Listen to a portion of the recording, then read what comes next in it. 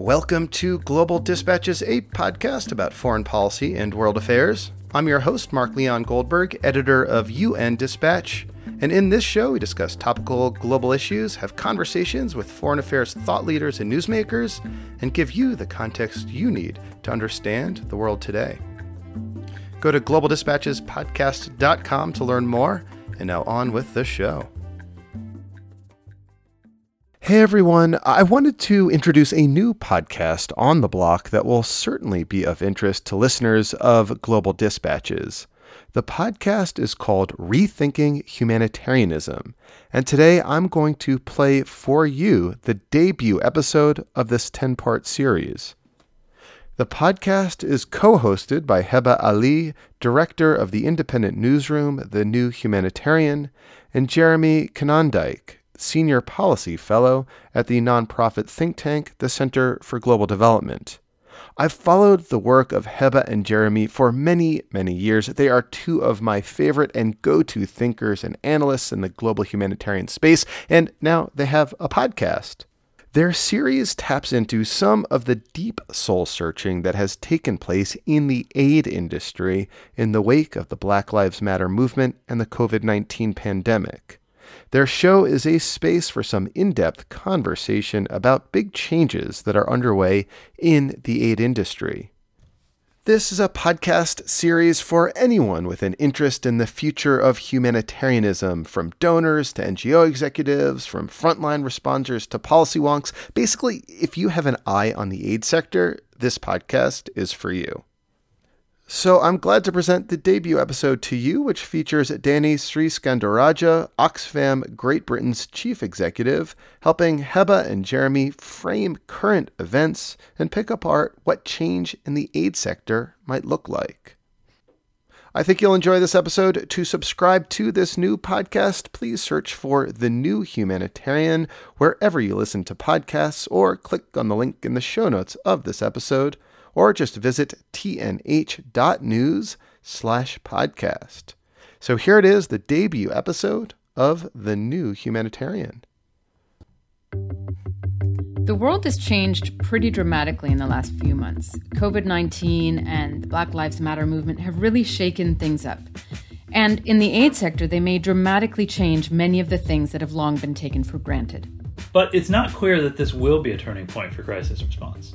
The humanitarian sector has been trying to reform for 15 years, but it still allocates money and power in much the same way as it did when I started this work 20 years ago. So will this moment fundamentally change how the aid sector does business?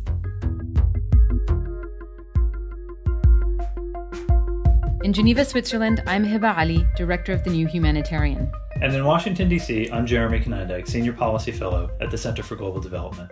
We are your co-hosts for Rethinking Humanitarianism, a new podcast series exploring the future of aid. Jeremy and I have basically been having a friendly debate on this subject for years. I mean, I remember when you were heading up the humanitarian aid team for the Obama administration, tracking you down at conferences and grilling you on these kinds of questions. I do remember that. Now you're friendly about it, of course, but at the time I'm sure you were thinking, who is this pesky journalist who won't leave me alone? But it's kind of neat to see that pesky journalist and the former government official now in the same virtual podcast studio. And those debates have certainly shaped and informed my own views on the humanitarian sector. And part of what led us to doing this podcast was a feeling that there's a gap in that kind of dialogue about the future. So in this episode, our first, we're going to talk about this current rethink happening in the sector. We've often seen in the past that expectations for change fall flat. The distribution of money and power in the sector are pretty resilient, actually, and it can be hard to predict what's going to drive big change versus a doubling down of the status quo. So, will this moment trigger a genuine rethink of humanitarianism? Or, as we've seen in the past, will it just tinker on the margins? Joining us today to talk about all that, and to examine what a global reset might mean for the aid sector, is Danny Sriskandarajah, the CEO of Oxfam Great Britain. Welcome, Danny. Hi, Jeremy. Hi, Heba.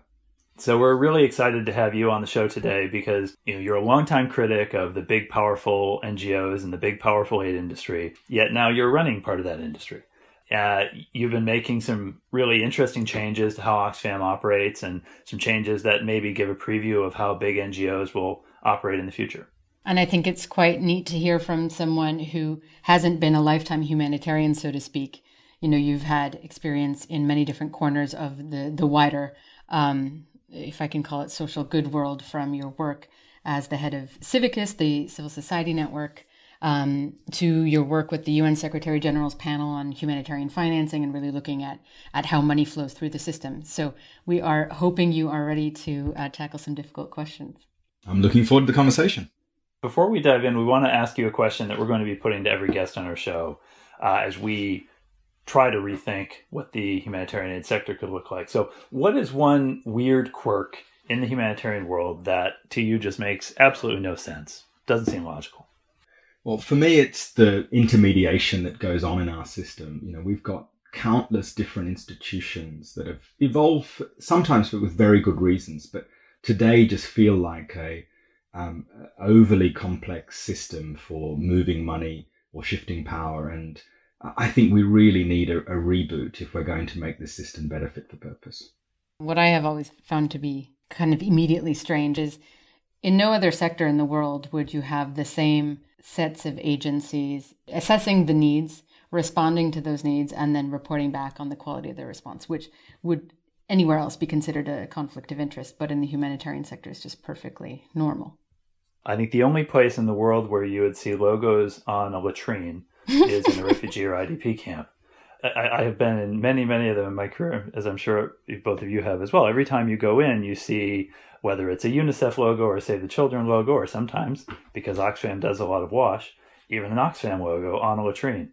I can only imagine what the people using that latrine must think of the fact that they have to see an NGO logo every time they do their business. But, it flows, like that illogicality flows from the business model, flows from this fact that, as you said, Danny, people have to brand down to the camp level on where their money flows in order to kind of claim credit, to plant their flag for what they're doing, even if that means putting a sticker on a latrine. There have been these long-standing challenges with the sector for decades, among them the ones we've just mentioned. And now the world is just being so shaken up by, as I mentioned, COVID-19 and Black Lives Matter. And there feels like there's some real impetus for change in a way that we haven't seen in the past. So to your mind, what is the most kind of pertinent, urgent wake-up call that these recent developments have forced? What is the rethink that needs to happen right now? I think this moment, as you say, that where the challenge of responding to coronavirus and Black Lives Matter have, for me, really sharpened the focus on money and power and how those flow through our system.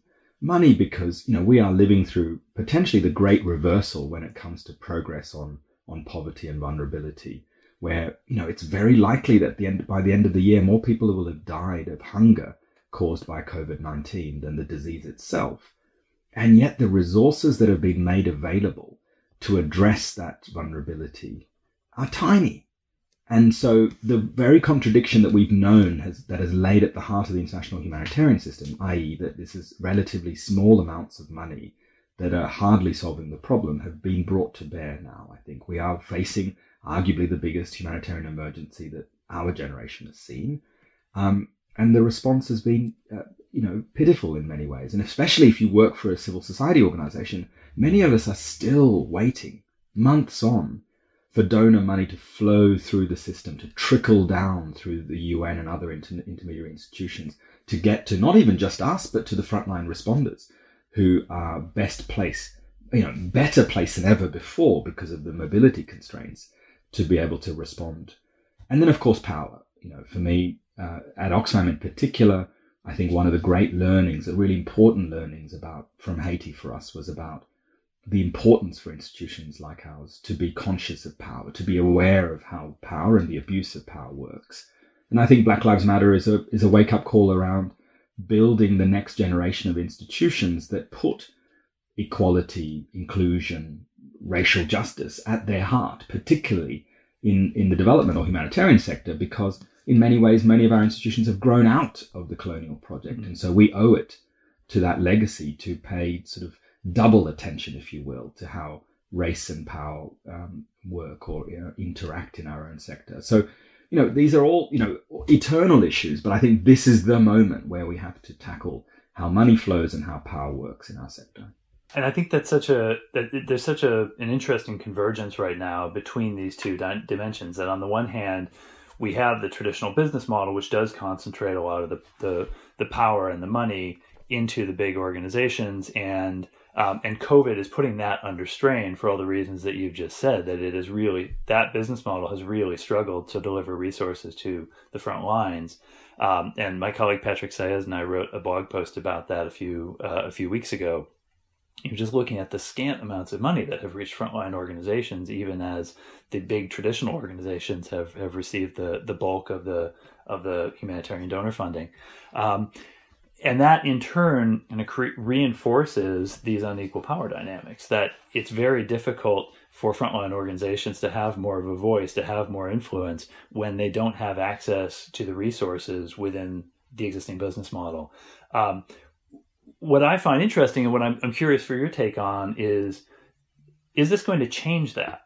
Because I had hoped, I had kind of expected, and Heba's written about this as well back in the spring, that the limitations of the current crisis, the inability to move people around the world as easily, the inability to deploy teams because every country is stretched everywhere, so you can't really surge. I thought that might be the thing that forces a rethink and a new approach to how the system is being financed. And instead, I think what we've seen is a doubling down, that everyone has kind of retreated to their familiar corners and worked through their familiar systems. So what's your take on what it would require to begin changing some of that? And are you optimistic, based on what you're seeing, that maybe there is some movement in that direction?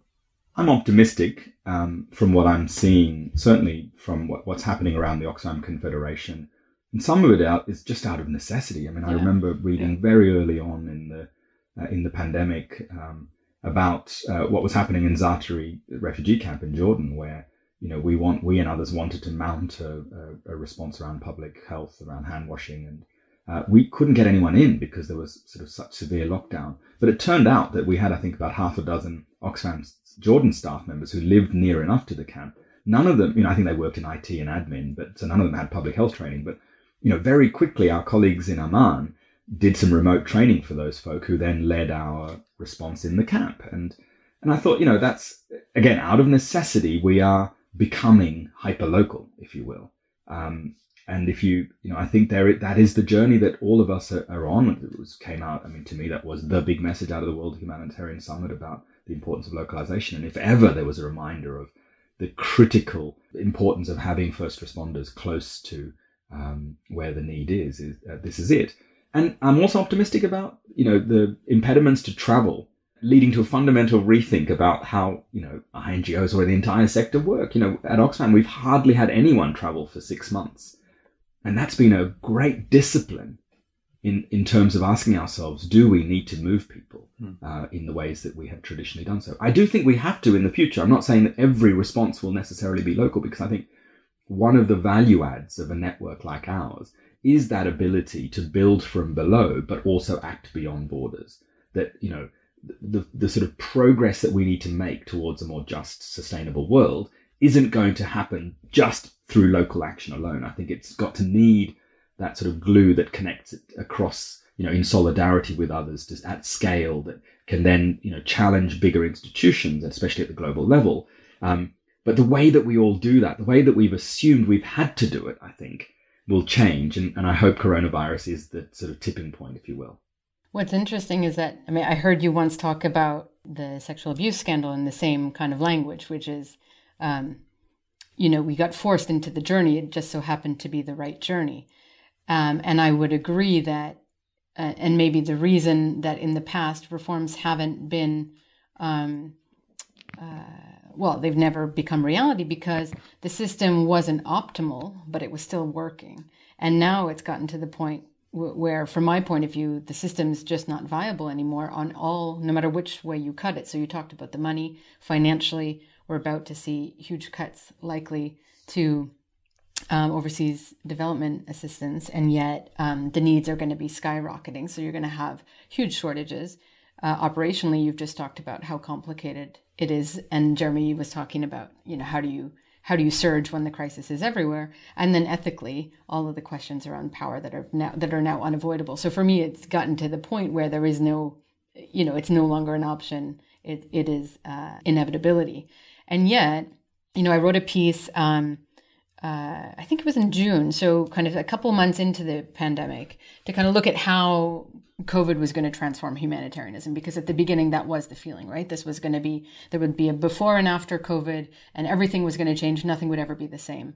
And then you started looking at the reality. And in fact, so one hypothesis was this was going to transform the business model because donors would be looking to fund the agile, small organizations that are on the ground. And yet we saw, as Jeremy mentioned, all of the money continuing to go to, in fact, going even more to the big actors.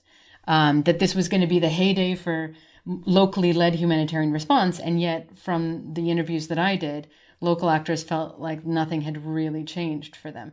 And so I just wonder how you see the kind of force of the status quo and how representative your experience of this change actually happening on the ground is more broadly.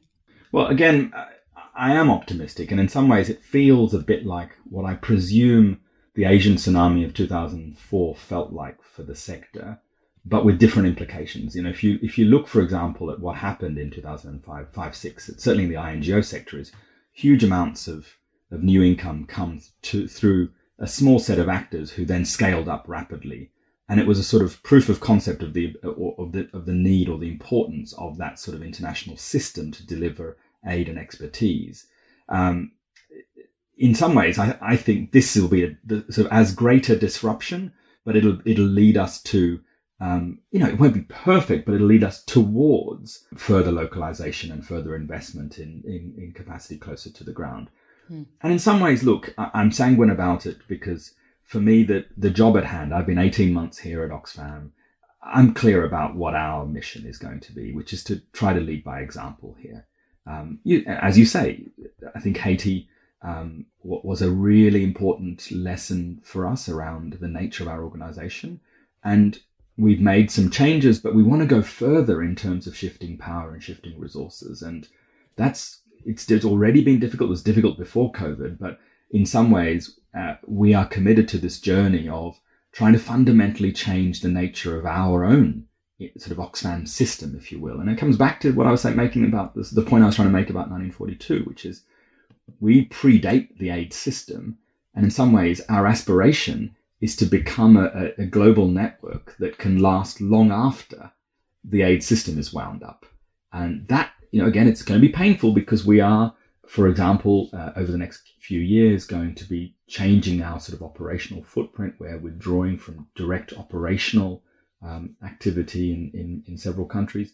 But in others, we are going to be increasing our unrestricted investment so that we can offer safe, quality, holistic programming in some of the most fragile contexts in the world. And we're also diversifying our own network. Oxfam was founded in Great Britain. As we expanded into an international confederation, we became a network of affiliates. Those affiliates happen to be only in the global north. In recent years, Oxfam has increased its southern presence by, there have been Oxfams in South Africa, in Mexico, and Brazil. Our ambition now is to diversify that network further. So again, if you look at us in a few years' time, I hope we really will resemble that sort of next-gen social justice network that will still do operational things, that will be able to scale or surge, as you say, Jeremy, but doesn't do so in a way that limits the ability of local actors to have sort of self-determination, if you will. I'm really interested and intrigued by this idea of the future of the big INGO model being a sort of global social justice network with an operational component to it, as opposed to the big sort of operational component standalones that we see now in most NGOs. For Oxfam moving in that direction, partly I think it's your own organizational history and culture, but partly also it's been prompted by this funding crisis and reputational crisis that Oxfam's been through over the past few years. It's kind of necessitating some change. For organizations that haven't faced that, do you think they have an incentive to go in the same direction, or kind of if that is the future or a future for international NGOs, what's the forcing function that's going to lead people there? I think there's a structural forcing function that you see if you look at other parts of the global economy. So I often look at other international entities, especially in the corporate world, and see how they've evolved. Take a Coca-Cola, for example, founded in Atlanta, operated through direct country operations in much of the global south, but increasingly operates through franchises. Or if you look at the PwCs or the McKinseys of the world, tremendous growth in southern entities that have come in as equal members of the network, if you will. And so one forcing function in some ways, I think, is that the world is changing around us, just as sort of economic and geopolitical balances are shifting.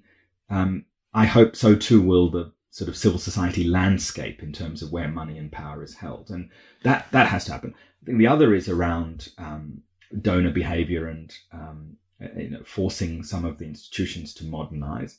And of course, the third factor, which I celebrate, and it's to your point, Heber, about the Black Lives Matter movement, which is that people taking power, calling out bad behavior and neo-colonial behaviors. We need that because that's the sort of check against the sort of complacency that I think sometimes we're guilty of, or we have been guilty of. So can you walk us through what it looks like to try to change an organization from the inside the way you're doing? Because I talk about rethinking humanitarianism all the time, and I feel like people are looking at me thinking, we get the vision, but we have no idea how to make it a reality. And it feels so far removed from the current state of play to say we're going to withdraw from 18 countries. I mean, that's huge. So how did you get there? And I suppose what pushback did you get along the way? This must not have been smooth sailing.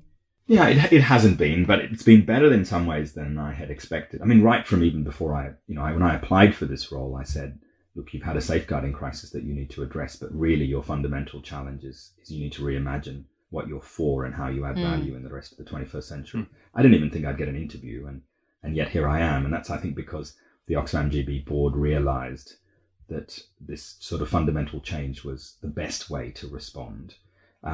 I also think, if I think about conversations with my Confederation colleagues, when we come together as a network, the last 18 months have been far more cohesive and productive than I had expected, because I think in our case, maybe we're unusual. We really do share this sort of drive towards reform and modernization, because the platform has been burning in some ways for us, and we need to show that we are modernizing and adapting and learning from the past. But the other bit that's been really important for us is we are multi-mandate, or very broad. We're not a single issue organization. And so for us, it's been about thinking, well, we don't want to retreat into becoming a single issue organization. There are plenty of others who do a great job in their own areas of specialism. But how do we retain a focus and show clear value add? And for us, that journey has led us to think about fragile contexts and, the most difficult operational environment. So we're, increasingly those areas, those countries we're going to be investing more in are the Yemens of the world, or the Syrias of the world, the DRCs of the world, where I think local capacity is weak, definitionally in some ways, if you're talking about a fragile context, where INGOs can and do add value, and where I think, for me, the sort of penny dropped when I visited Yemen last year, where I saw almost sort of the Oxfam aspiration work potentially at its best, because we were there delivering humanitarian programs in the north and the south, and in hugely difficult contexts, with all sorts of challenges, but delivering life-saving work, if you will. At the same time, to me, I encountered these examples of the sort of protection work that colleagues were doing, often with local partners. So it wasn't just about piping water or building the toilets with the logos, Jeremy, but it was also about making sure that we are taking protection seriously and that we are taking civil society strengthening seriously. And then the third bit of the sort of Oxfam puzzle, if you will, or the Oxfam offer is, back in the UK, we're taking the UK government to court to challenge the legality of arms sales to the Saudi regime, because of the humanitarian impact in Yemen of those weapons and ammunitions. And if you take that together, you get the role that we can play, that we are there to do the sort of human interventions in a sort of holistic way, but above country, if you will, we're also adding value in terms of standing up and speaking out. It's always full of all sorts of tensions. And to your point, Heber, not everyone has exactly the same vision, but I think in Oxfam, maybe we're unusual. The stars have aligned broadly enough around a certain vision, which I do think we share and we're committed to trying out. And I imagine part of the challenge there for you as a CEO is that you have to do all these things. You have to move towards a big, compelling vision for the future of the organization. But you also have a change management process. You have to keep the lights on. You have to meet your payroll every month. You have to do the day-to-day business of running a big bureaucracy. So, how do you decide when you're close enough to that vision, or you've gotten there, and how do you approach those trade-offs of kind of the deeper transformation with the day-to-day practicalities of the organization? Yeah, that I'm grappling with that as we speak. We are in the middle of a very difficult and painful change process in Oxfam GB, where we've unfortunately had to reduce the several hundred posts here in Oxfam in the UK. That's never easy because these are amazing colleagues who are deeply passionate about our mission. But in some ways, in order to keep the lights on today and to give ourselves the best chance of thriving in the future, I think we have to change. And that's, in our case, it's also about shifting resources to other parts of the network so that we don't remain so sort of heavy in the north, in the global north. I think it's also about being clear about the sort of the journey that we're on, and that's, to me, that's as important to be clear with our supporters as it is with ourselves. And again, I don't know about other contexts, but in the UK, if you look at the proportion of people who've said they donate to international development charities, that proportion has fallen from 30-odd% 5 years ago to 19% late last year, and that's before COVID. And so we're in an environment in which trusts in charities and NGOs has fallen, where there is a very competitive market, and in the UK, and I suspect elsewhere as well, the sort of interest and support for international development is falling. And so, again, one of the value adds of INGO networks like ours, who can bring unrestricted income to the picture, is that we can inspire people who are our supporters to volunteer their time, donate their clothes to our shops in the UK, or donate money to us. And we also, part of this is also about refreshing the offer, if you will. Because, again, there's lots of evidence to suggest that, particularly for international development, donors are a bit tired of the sort of the story of broken Africa, or the messaging of helpless people. And we need to refresh that as well. And so there is a complex set of challenges there as well around organizational sustainability. And one other sort of anecdote is around, comes back to the sort of the value add of organizations or networks like ours. I remember early on in my tenure going to see Filippo Grandi, the UN High Commissioner for Refugees, and UNHCR is a massive player, and often organizations like Oxfam are subcontractors. But Filippo was very clear. He said, "Look, in some ways, I'm jealous of Oxfam because you guys have unrestricted income, you have a massive supporter base who you can mobilize to not just raise money, but to campaign on the issues that that matter to you and them." And you should play to those strengths. And, this is soon after I'd arrived at Oxfam, and it was trying to find that sort of, where's the source of the confidence for organizations like this? And I think part of that has to be about what we can bring, which is not just unrestricted money, not just this ability to spend restricted money, but it's also this idea that we are a network of people committed to these issues. You keep coming back to that social justice network, and I think that's probably an under-explained part of the rethink that I think this moment is demanding. And by that I mean, if you look at the big crises that have just faced the world, the answer was not bags of rice and tarpaulin, right? Like, in the face of COVID, what people needed was equal access to hospitals. And we saw that your social class affected how hard you were hit in the face of the Black Lives Matter movement, which was, if it had happened anywhere else in the world, would have been considered on the verge of a humanitarian crisis in terms of what was happening on the streets and the protests and the police reactions and so on. Again, the need there was social justice. It wasn't service delivery. And so there's a point at which I was just giving an interview about the state of the humanitarian system. And, there's this question around relevance, and it says, how well is humanitarian aid kind of performing on this question of relevance? And then you have to ask yourself, well, what are the biggest needs today? And to what extent is humanitarianism responding to them?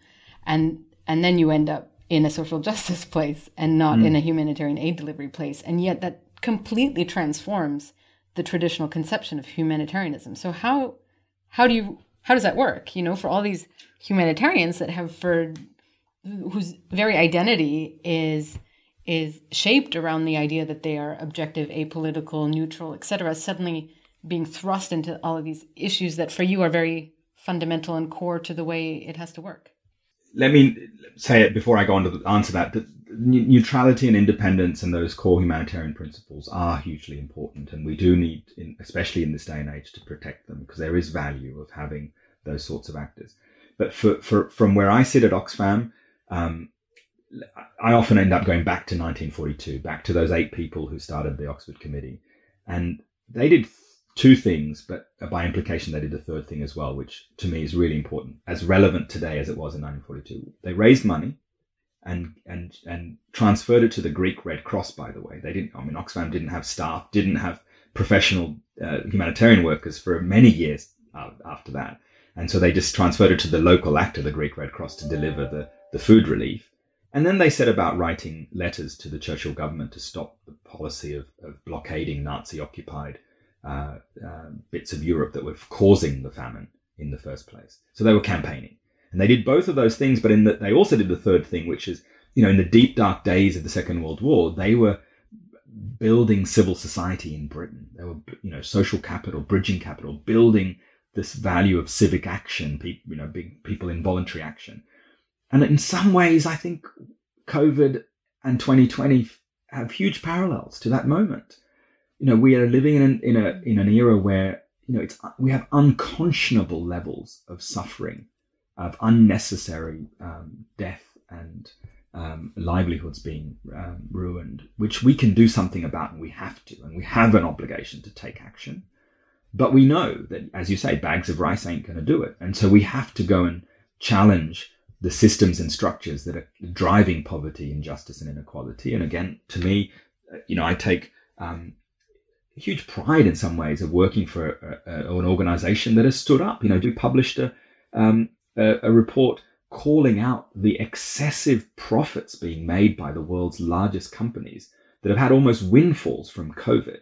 If you take Amazon, for example, the share price and the sort of the value of the shareholdings have skyrocketed, and yet we're struggling to feed people who are going hungry. Jeff Bezos could pay every single Amazon worker $100,000 bonus and still have more money than he did at the start of the pandemic.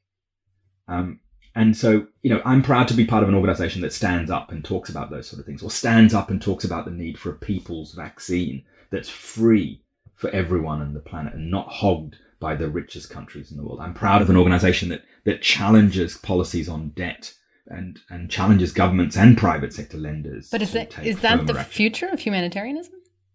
No, I don't know about that. I think the future of Oxfam is about to try to do both of those things and connect the dots along the way, while also making sure which bits of our system are best placed to do what. Mm-hmm. So in Indonesia or in Kenya or in South Africa or in Mexico, we don't need much help or resourcing from external to get on with the job. But it's really important that in all of those places, we have a sort of member of the network. And if you take Turkey, for example, Oxfam Turkey, by the way, is KEDEV, an amazing women's rights organization that's been around for many decades, that has chosen to join the Oxfam Confederation.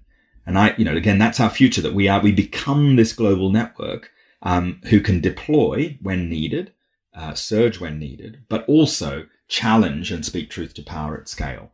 I'm not being naive enough to say that everyone needs to be like that, because the ICRC should not necessarily change overnight to become a debt campaigning organization. I think that's a fairly safe bet. I think it's an interesting parallel what you're saying now to what you relayed about the comment from Filippo, that the conditions that come on the funding you get really define the space that an organization has available to it. So Oxfam, in part, can do some of those things because you've traditionally had a large private donor base. You're not principally dependent on big institutional donors or exclusively dependent on big institutional donors for your resources. And I think that that probably is a message for aid organizations, whether NGO or UN, that both diversifying your funding base, which is not an easy thing to do, that opens up this kind of opportunity. But I think it's also a message to the donor community to be more intentional about the conditions and the expectations that they're placing on their partners. Coming from a donor background myself, I think the donors probably aren't intentional enough about that. I think they would like to see organizations change in certain ways, but maybe don't do enough to recognize the ways their own funding, their own kind of conditions either enable or impede that kind of change. Yeah, look, when I was a member of the UN high-level panel on humanitarian financing, that was certainly one of my takeaways from that experience, was that donors do have a huge responsibility here. They're not the only actors that have to change their behaviors, but I think donors do. And part of it is, if you sort of broaden the scope to the development sector more generally, I think institutional and private foundation donors or philanthropy need to be clear about when they see civil society as a means and when they see it as an end, and whether they see it as both. And it's because, if we are simply implementing partners, for humanitarian aid, for a long-term development project, competing with, say, private sector contractors, it's not particularly interesting, and it doesn't speak to the power and value of civil society. But if you see a strong, resilient, independent, vocal civil society as an end in itself, and you're committed to that strengthening project, you might behave differently. You might do different. You might fund differently with more unrestricted or core resourcing. You might build in that flexibility and adaptability. Again, COVID response. So much of colleagues' early days in this COVID response was spent talking to donors about repurposing existing grants. And in some cases, that was relatively easy to do because donors understood and said, go on, just get on with it, deliver. But in some other cases, it was more difficult because you have to go through the bureaucratic machinations of a system that's been built on conditionality. Yeah, and to that point, there was a report, I think, in the New York Times that USAID's COVID funding was delayed pretty significantly because they were arguing amongst themselves over branding requirements. These, we get in our own way sometimes. And this is maybe just to conclude, Danny, like the thing that I keep struggling with in my mind. You're talking about this incremental approach that you're trying to take within Oxfam, but it also depends on so many other players for it to have the kind of wide scale impact that I think many people believe this moment demands in terms of transformation. And just after George Floyd's death, we hosted a discussion at the New Humanitarian and had a number of Black American activists there who, were basically talking the language of revolution. We have to tear it all down. This whole system is corrupt. It is colonial, and there's no way of fixing it. We just have to start over. And I'm struck because we're about to, as you know, publish a series of commentaries on the future of aid, and we had asked you to submit one, and there was a line in it that really struck me, which is that we don't have to wait for how did you put it? We don't have to wait for the systematic overhaul to start doing better, and yet that's really hard. So, what advice would you give to others that are kind of thinking about this on the way forward, and keeping in mind that there are all those people that are kind of ready to burn the whole thing down? Yeah. Well, I think I'm not going to bet on whether change is more likely to come from within or without. Because I think each institution needs to work out, or each person needs to work out where they might fit, how best are they placed to sort of contribute to the project. And it might be that, in some cases, taking power, a radical rethink, entirely new institutions that work in different ways with different incentives might be exactly what we need. But on the other hand, I happen to work for one of the larger and, bits of an institution in this ecosystem. And I think that's the responsibility that we have, which is those of us who are within the system need to transform and to change as best as we can. And that's the sort of journey that we're on. It's going to be very difficult, to your point earlier, Jeremy, to know, when and how we've been successful. The project, and especially because this is going to be ongoing, but it has to happen. And it comes back to, for me, I keep coming back to what what is civil society for? Yes, we are there to, as a force of compassion, as an actor to get things done when states and markets have failed. But we also have these other roles that are really important, and in some ways even more important today than they were, say, a few years ago, because of democratic decline, of closing civic space, of collusion between political and corporate elites, and the rise of nationalism. And so I think each of us, each institute, particularly in civil society, have to work out what's our role in this picture, and be bold and be brave about where we want to add value. And again, I've been spending all of this time talking about Oxfam, which is a peculiar and in some ways an outlier on the rest of civil society, right? The vast majority of civil society is informal, it's small, it's networked in a different way. It works through different processes, and I think we need to celebrate that diversity and sort of build off it, if you will. But it can't come at the cost of where we started this conversation, which is a sort of suboptimal landscape where we just have too many people doing too many things that confuse and sort of block progress. And it comes back to your fundamental question. Is this a tipping point? Is this a turning point? I certainly hope so. And we will do, and I hope I will do as much to make it that as I can. Danny, thanks so much for joining us for this conversation today. It's been really, really insightful. We want to end on a question we're going to put to every guest, which is, what is your $1 million wave a magic wand idea for the humanitarian sector? What would be the kind of big, radical, maybe unimaginable idea or shift that you think could have a hugely meaningful impact on the work that we do? Can it be billions or trillions? Sure. Don't limit. You can add as many zeros as you like. I think you can go to town. As many zeros as you want. A global fund for social protection. I think, there's been increasing talk about universal basic income, about social protection floors. And I think, one of the lessons I hope from COVID is that we do need to get serious about what we as humans offer each other as a basic minimum. And we need to fund it. And it won't cost much. It'll be trillions. Just billions probably. And trillions. But far less than we've been spending on fiscal interventions to prop up airline industries or whole other sectors in recent months. So, Jeremy, when you're back in government one day, you can keep that in mind. I'm sure I'll have trillions at my discretion, yeah. Danny, thank you very much for joining us. It's been a great conversation. Thank you both very much.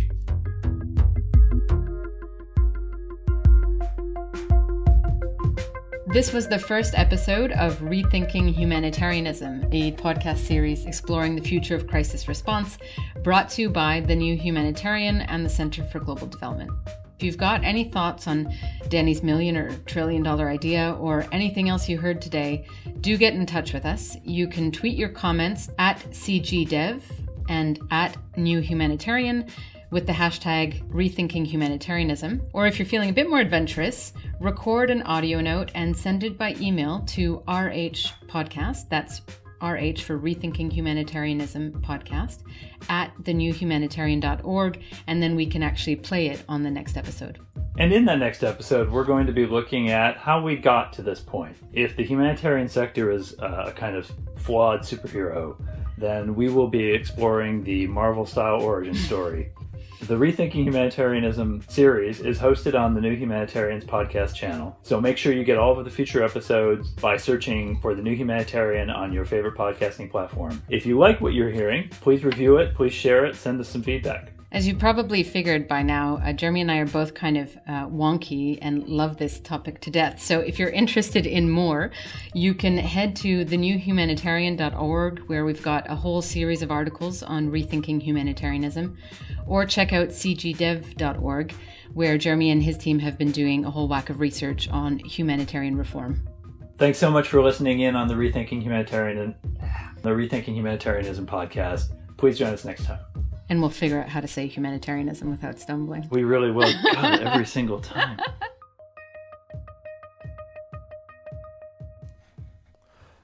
All right. Thank you all for listening. I am looking forward to seeing where this new podcast takes us. To subscribe to The New Humanitarian, just search for it wherever you listen to podcasts, or click the links in the show notes, or visit tnh.news/podcast. All right, we'll see you next time.